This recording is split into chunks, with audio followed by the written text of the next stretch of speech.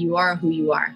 And the experiences that you go through aid and assist in shaping you, and also aid and assist in how you navigate through things and why. And as much as you are your choices, you are also the second chances that you are provided to do things. And I very much believe that as well. This week's guest is Jennifer L. Williams, our first guest of Series 3, a leading thinker and advocate for diversity, equity and inclusion. During this open, honest and expansive conversation, Jennifer discusses why diversity, equity and inclusion must be foundational in reimagining how we work, how we build teams and move forward to a more equitable society. In part one of this two-parter, Jennifer discusses growing up as an only child in DC with her loving but overprotective Panamanian mother, navigating the highly controlled home environment by immersing herself in writing and reading. This ignited her inner creativity that set her on a path to focusing on becoming her best self. Jennifer reflects on the other foundational influences in people growing up, on gratitude, anger, and being responsible for one's own happiness, and the second chances life gives us. Jennifer eloquently expresses the experience of establishing herself as a young black woman in corporate New York, recounting her mother's sage words: "You have to be twice as good to be considered half as competent." At the end of part one, Jennifer discusses her experience of moving to New York and the caring, safe environment she was welcomed into. In part two, we dive into Jennifer's career and journey to diversity, equity and inclusion. I hope you enjoy the vitality and vigour of Jennifer L. Williams. Jennifer, welcome to the Impossible Network podcast. Thank you so much. It's wonderful, and we always have to give a shout out and a thank you to the person that connects us. And in this case, it's Keith from WhereWorks.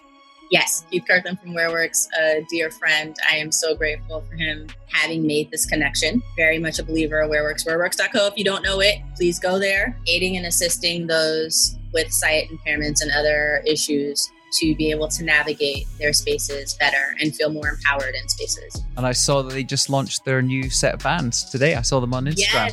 Yes. And I'm so proud of them. Continued success to WhereWorks. Definitely. They're going to take the world by storm. They already are.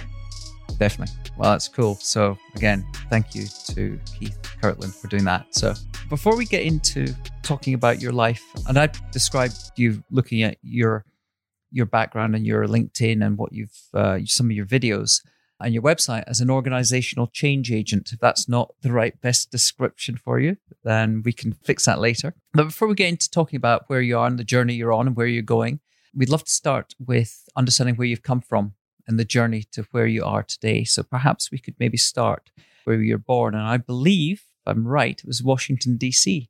You are absolutely correct. I was born and raised in Washington, D.C. I want to be clear, not in Maryland, not in Virginia, actual D.C. Occasionally you have to explain this to people.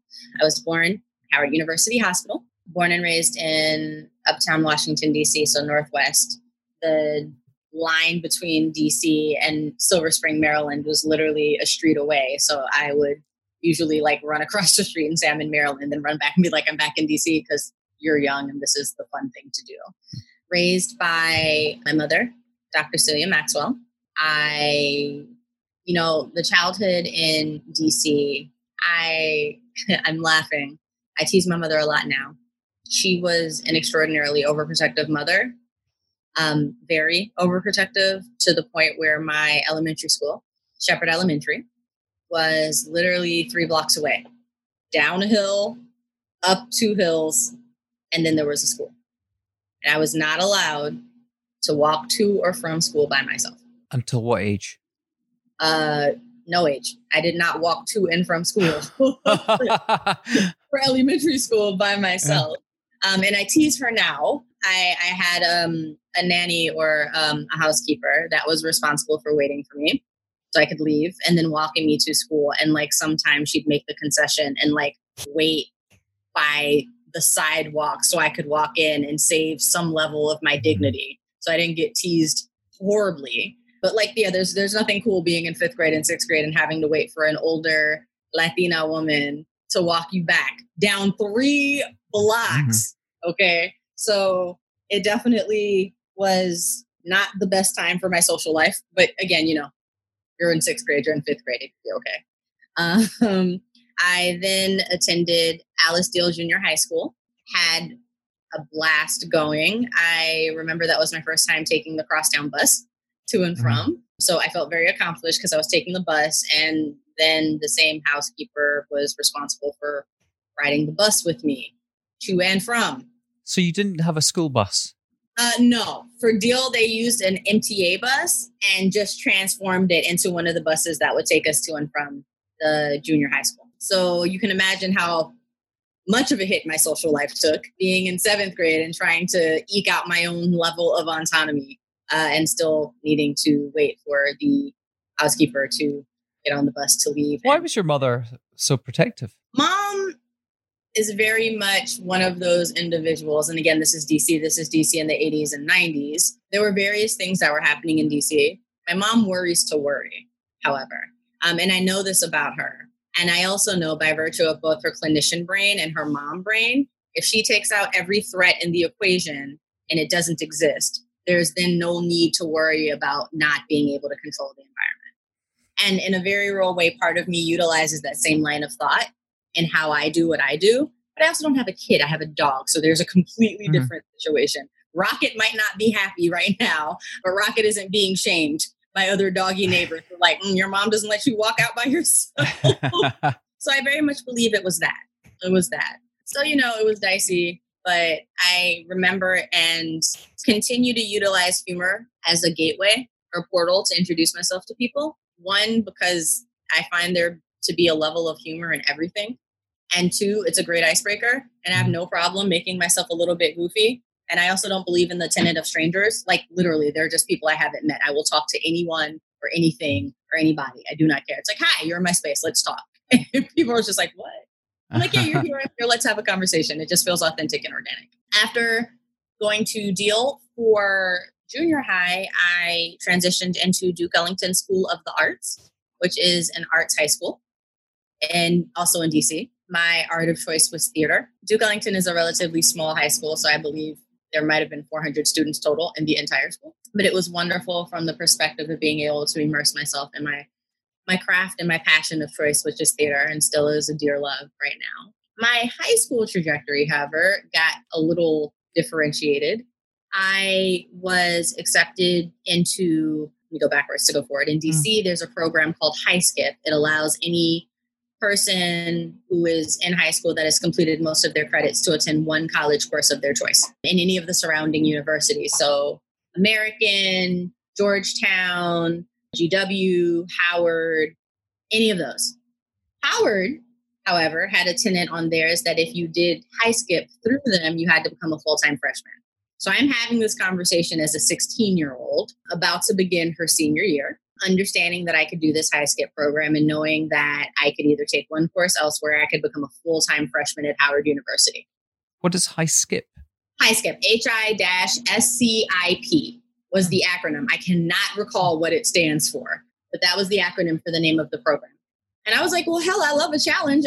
Obviously, I want to do Howard. Obviously, I want to be a full-time freshman and a senior at the same time. Why wouldn't I do that? Becoming a full-time freshman at Howard necessitated the need to live on campus. Again, I've explained my mother to you. And I was very clear that while this was an amazing opportunity, there was no way in hell my mother was going to say yes to this. So you can imagine my surprise when I was accepted into the High Skip program at 16 and moved onto campus that summer to begin the summer intensive that was to begin my both freshman year in university and my senior year at Duke Ellington School of the Arts. To this day, I still don't understand what made my mother say yes. My uncle, may he rest in peace, after I had a conversation with my mother, she was like, that he convinced me to do this. He was the reason why I allowed you to do this, because nothing else makes sense. The way that you are, I was like, there's no way you're going to actually let me live on a college campus? How? And to be clear, my mother works at Howard Hospital, so it isn't as if it would be difficult to see her. But just knowing how my mother was, I was like, this is college. This is a whole different ballgame. I'm a pseudo adult, and you're allowing this? This is amazing. So beginning university at 16, living on campus at 16, I finished all of my college courses during the day. And then I would return to Duke Ellington in the afternoon to finish up my arts credits that were outstanding.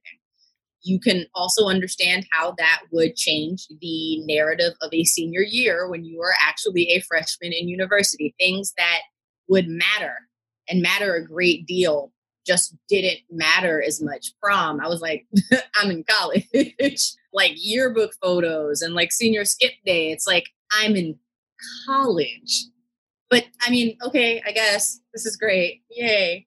I'm interested to understand when you were growing up with this level of, I don't want to say control, but controlled by your mother. Yeah. Were you sort of aware of this cosseting and this, that you were being in any way constricted and unable to express? Absolutely. I'm an only child. I remember being very angsty. I found journals from that time. My mother is smothering me and I am not allowed to be my own person. I'm 11. I'm not allowed to be my own person and explore the world the way that I want to. How did you express your rebellion? I wrote a lot. I wrote a great deal. I read a lot.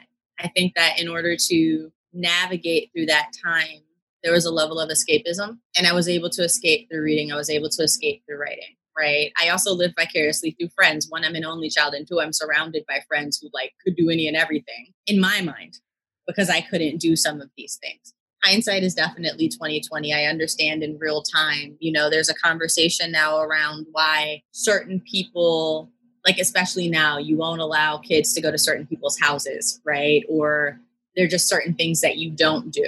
And I understand that now as an adult, the need to be cautious and careful with children, especially the narrative now where people, young people getting abused or things happening to them and not necessarily having either the language or the bandwidth to explain what has occurred to them, and not being put in that precarious situation to begin with. I get it now. And I think that was also part of my mother's fear. But it was difficult to navigate. I just wanted to be like everyone else. I just wanted to be free and eat Cocoa Puffs. Oh, there was also no sugar cereal. I was raised vegetarian. What type of clinician was your mother? My mother is still an AIDS and infectious diseases doctor and also the vice provost for women at Howard University. And she's added a couple of other sparkly, glittery, dazzly situations to the end of her name as well. Which means I essentially either am responsible for curing cancer or, fixing the hole in the ozone layer to be on some level of comparison with her. No pressure, none whatsoever. So growing up with that, there is something interesting going on there with obviously a parent. We've interviewed other people that had high performing parents.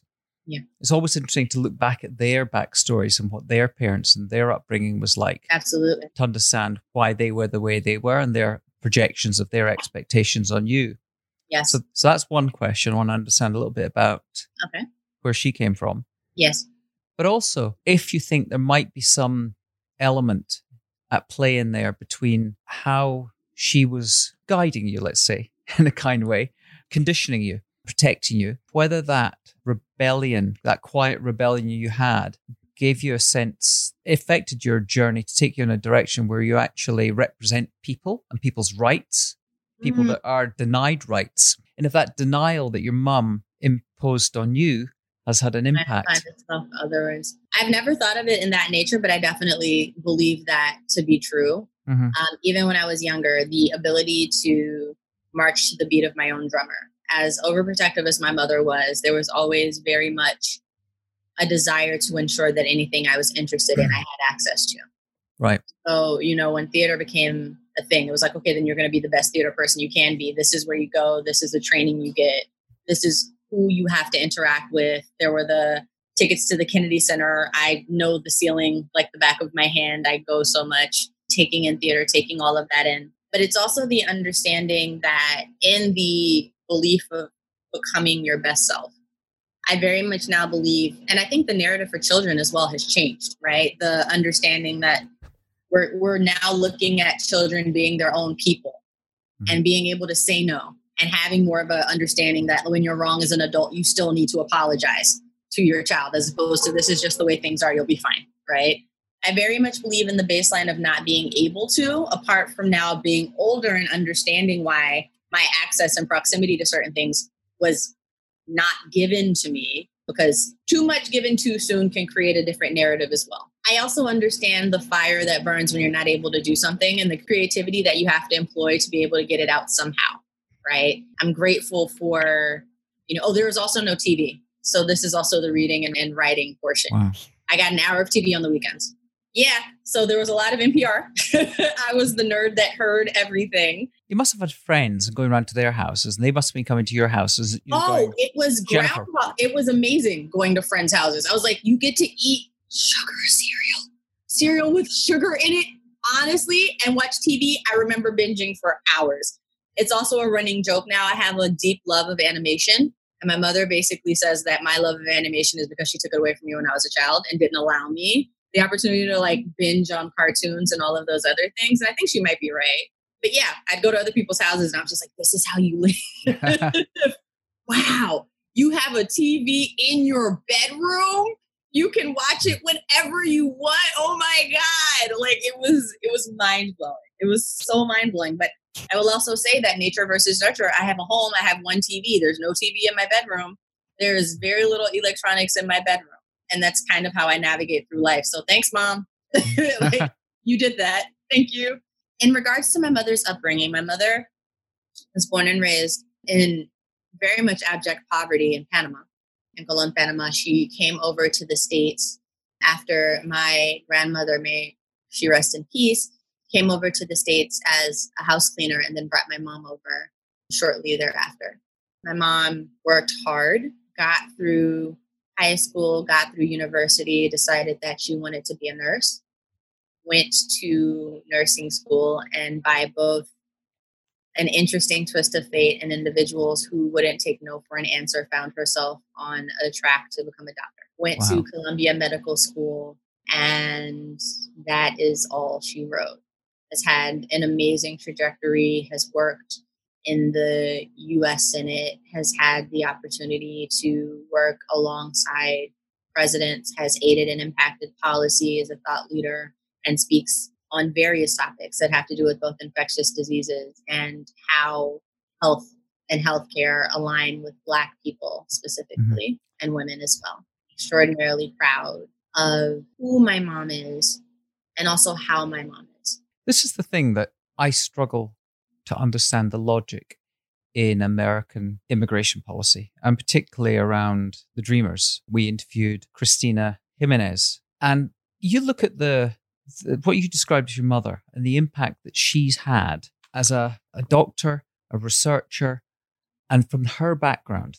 Why would you, as a country, if you want to remain the most forward-thinking, the forward-looking, the fastest-moving, the most innovative nation on the planet, you have to invite in the most unlikely array of people to bring together that diversity and activate it. And it's the history, it's the culture, it's the DNA of the country. And we're at this point where you're going, why? Why would you reverse that trend? Why would you inhibit yourself? And that's what's happening. And what you just described your mother is just a perfect example to frame what we're going to talk about in terms of diversity and inclusion. I mean, I'm one of those people. It's interesting, right? The immigration debate is always one that stirs up a lot in me. My grandmother did it the right way, right? My mother did it the right way. They filed for citizenship. They got their citizenship. Then I was here, which also makes it very interesting to me to think if I decided to just drop into anywhere, I now want to be an immigrant I now want to be a citizen of France. France wouldn't just accept me. I would have to go through that process, or Brazil, or, even of Panama, or of any of these places. I would have to go through a process to do those things. And yet the American ideal and standard and dream is built on the individuals making it great and the openness and acceptance of difference to get us here, which is why the current pervasive nature of this nationalistic push is so disconcerting because it hurts us instead of helping. I also understand the need, right, to follow rules and to do things and to not accept anyone doing anything by virtue of it having been done. But I also understand the richness that we receive by virtue of being inclusive.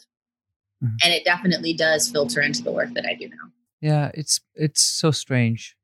I remember a few years ago watching that. There's a wonderful documentary series about the history of New York. And just watching that and seeing the sort of through the different generations, different immigrants coming in, and how they created the cultural diversity and nuances of the city that make it such a wildly exciting and powerful place, and the energy of the city. And for a nation built on immigration, it's confounding. So my mother and my father divorced when I was 0. So basically I was born and then they were divorced. My mother remarried when I was 3. My stepfather passed when I was 9. My stepfather, Paul J. Bacon, is very much the reason why I approach the world and my place in the world in the way that I do. He was an architect and he was very, very much a girl dad. Right? And so even though I wasn't his, I was his. And he made every point an opportunity to ensure that I knew that I was special and important. And having that as a basis for a very solid foundation from a man and what I needed and what to expect, I'm grateful for, because so many women don't receive that. And so many girls growing up don't receive that. So I'm so grateful. It was the part I remember, and I still have, like, this is old school dot matrix printer, like old school. You had to line up the dots on the side. He would make me little banners. Jennifer is amazing. Jennifer is love. And I still have them to this day. I'm actually looking at a pair of his glasses that I keep on my bureau to just remind me of that level of grounding and care. My real father, Johnny L. Williams, also a doctor. So I'm surrounded by these people, which is another reason why I don't want to be one. Sorry, mom and dad, is very much still in the picture. And I'm grateful for our renewed relationship in my older years. I know that growing up with an understanding of feeling a bit untethered after my stepfather passed, and then trying to navigate my way, and honestly feeling a bit angry and not necessarily having the type of relationship that I wanted to have with my father. And then both being older and a little wiser and understanding, both with me work and internal work. That's a shout out to Landmark for the ability to aid and assist in the level of transformation and understanding that you yourself are responsible for your own happiness. Getting to understand and know my parents from an adult perspective. People do the best that they can with what they have at the time. And I truly do believe that. And I remember for a very long time being upset because I didn't have the type of relationship that I wanted with my father. And it was always, you didn't try, you didn't lean in, you didn't want. And there was very little ability on my end to look at, but what were you going through? How are you navigating these things? Now on the other side, and being an older person, ensuring that I'm able to navigate this space with a bit more grace and understanding, right? You are who you are. And the experiences that you go through aid and assist in shaping you, and also aid and assist in how you navigate through things and why. And as much as you are your choices, you are also the second chances that you are provided to do things. And I very much believe that as well. When did you do the Landmark course? Oh, man. I put so many people through. I think I put Keith on it. It's like, Landmark was about 8 years ago. I remember being pushed to do it by a friend. And I was like, I don't do pyramid schemes. I don't want to do one legal. I don't understand what this is. This is very strange to me. She was like, just come to one of these forums and understand what it's about. And I was like, okay, I'll come. But I remember giving her a very clear side eye, like, if this is a cult, we're not friends anymore. And I'm going to tell my mama about this, because I don't do cults. This is very strange. And I remember going in and instantly feeling the energy and the vibration in the room go up. And also being clear that I was surrounded by people that were so self-aware, it was unreal. Like the ability to go, all of these things happened to me, but here I am, and I'm still able to do this and navigate this way and make these choices, because just because that happened doesn't mean that that has to be my story. I was like, you got shot 4 times in the face. You're allowed to be angry at the person that shot you 4 times in the face. You're not? Huh. I like to think that I am very wise, and I've gotten to a level of non-plus. I'm like, no, you person have gotten to this level that I apparently need to get to. And so I remember hearing that and being like, okay. And then I was like, I'm in. And they're like, it costs this amount of money. And I was like, I'm sorry. I live in New York and I have ramen noodles for dinner often. I don't think you understand that, but thank you. And they're like, don't worry about it. Sign up. The money will come. And I remember very much thinking, and I probably said it. I was like, white person, maybe that's how the world works for you. But I don't and they were like, the money will come. Just sign up for it. And I was like, well, I need to ensure that there is an opt-out clause, because I understand the money coming, but I also understand rent being due. So we'll figure this out. But also I want to make sure that I'm not on the hook for something. The money came. I took the course. The level of radical accountability that I received. What was your reaction when the money did come into your life to allow this to happen? I was incredulous. I'll be very honest. Yeah. It made no sense. And I remember I was like, this white hippy dippy, what the? I mean, I'll go for it if this is what we're doing, but I don't understand that life works this way for me, but okay, sure. If that's what we're doing now.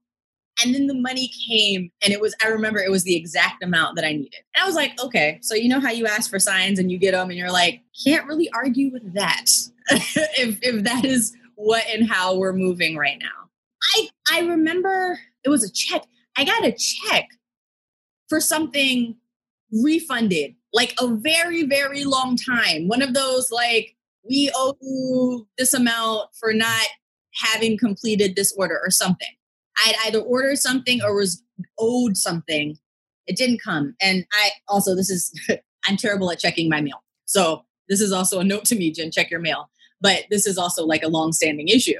I went to check my mail and there's like this nondescript envelope. And I'm like, oh, okay, I guess. And I open it and it's like a check. And I was like, that's the exact amount I need for Landmark. You're not the first person that I've heard tell stories similar to this that have done similar courses like Landmark. That's why I asked you. Because there does seem to be a pattern. It was unreal to me. And I was very much like, really?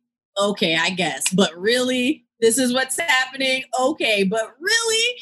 And so I paid for it and I went. And I remember the very first night, I'm also, if you couldn't tell, I'm not shy. Also understanding the fact that there are a lot of people there and everyone wants to have the opportunity to speak. And they would only choose a couple of people. So on the off chance that I would get chosen, I raised my hand. And I got chosen. And this was night one. And I remember having an issue at work. Something was happening. It's very dynasty. Someone's trying to destroy you. Why are you in my cubicle? All I want to do is good work. Because everything's real in your life when you're young and you're at work. You just want to get it done. And instead of talking about work, I started talking about my father. And it just shocked me because I was like, that is not the trajectory I was going to take. And my conversation in my head about work turned into my conversation with my father and how we weren't as close and how I had anger there and I wanted to be able to move through it. And I was given an assignment and I was told to call him and apologize for making him wrong in the narrative of the story of my life. Wow. I was like, I didn't come here for this. Like, I'm not the wrong one here. But talking through it and understanding that ultimately the way that you take things in is equally as helpful as how you synthesize and then make your own decisions. I remember calling my father and apologizing. And then I remember calling my mother and telling her that I went to Landmark and I completed on night one and I apologized. And my mother's response was, what the hell kind of cult are you in? Do I need to come get you? And I was like, no, it's fine. I feel great. Everything is great.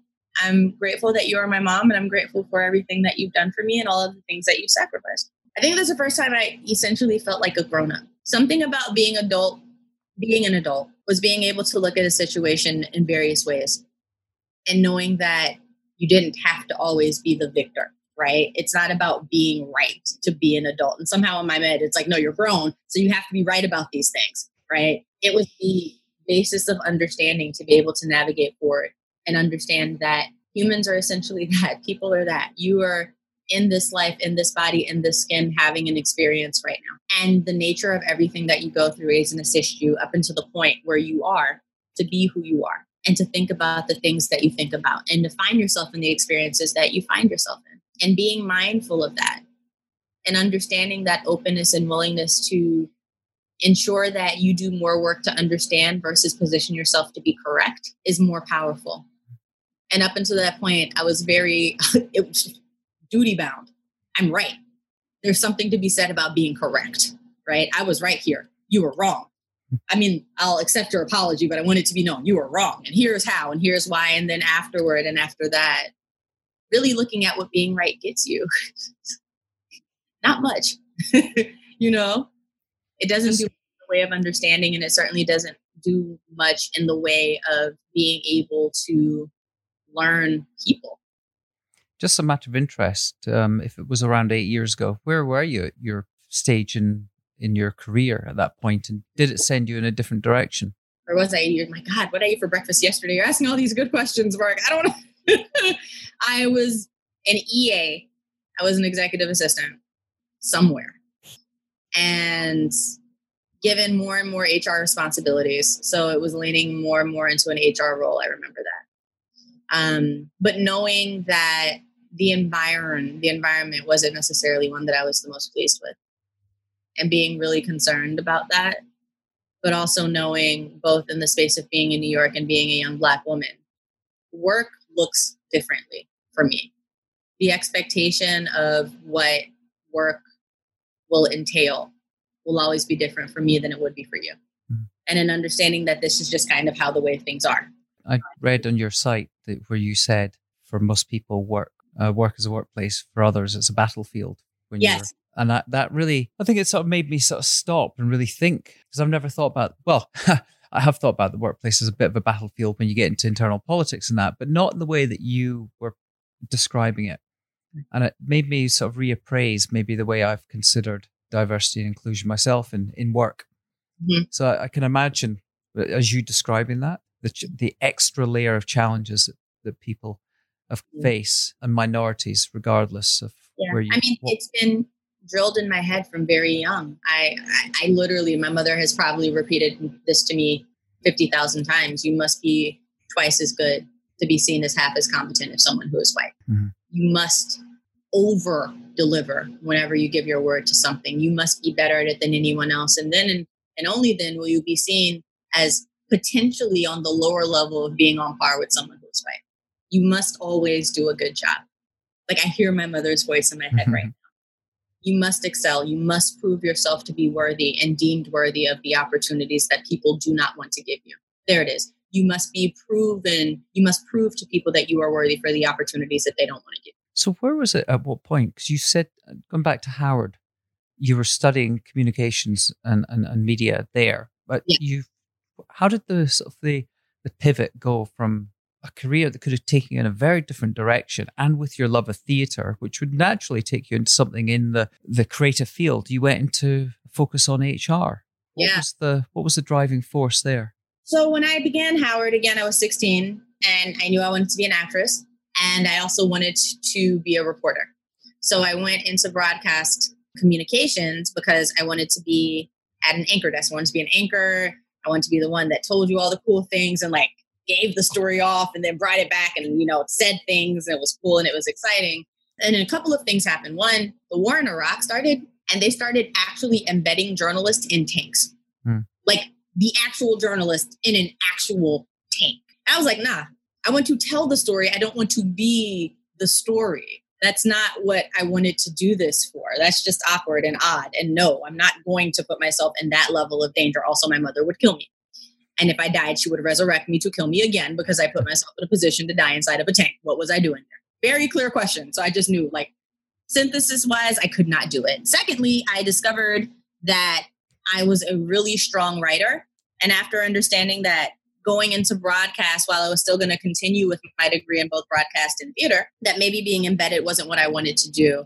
I started writing and I became the life and style editor of the school newspaper, The Hilltop. And the love of writing only grew from there. And the ability to navigate my life and college life through the written word made everything that much more rich for me. So going in, being very mindful and thoughtful about what I thought I wanted, and also coming into Howard, my thought process was that I was only going to do my freshman year there. And then when I turned 18, I would go off to another school, because Howard was my third safety school that I had selected, and I had gotten accepted to all of the other places that I had applied to. And Howard, to me, and I'm very ashamed to say this, as my third safety school, being a Black woman and having lived in Washington, D.C., there was a part of me that, one, felt I wasn't going to get anything out of the experience, right? There's no challenge if I'm surrounded by other Black people. I have to be at a predominantly white institution, PWI, to be able to compete, right?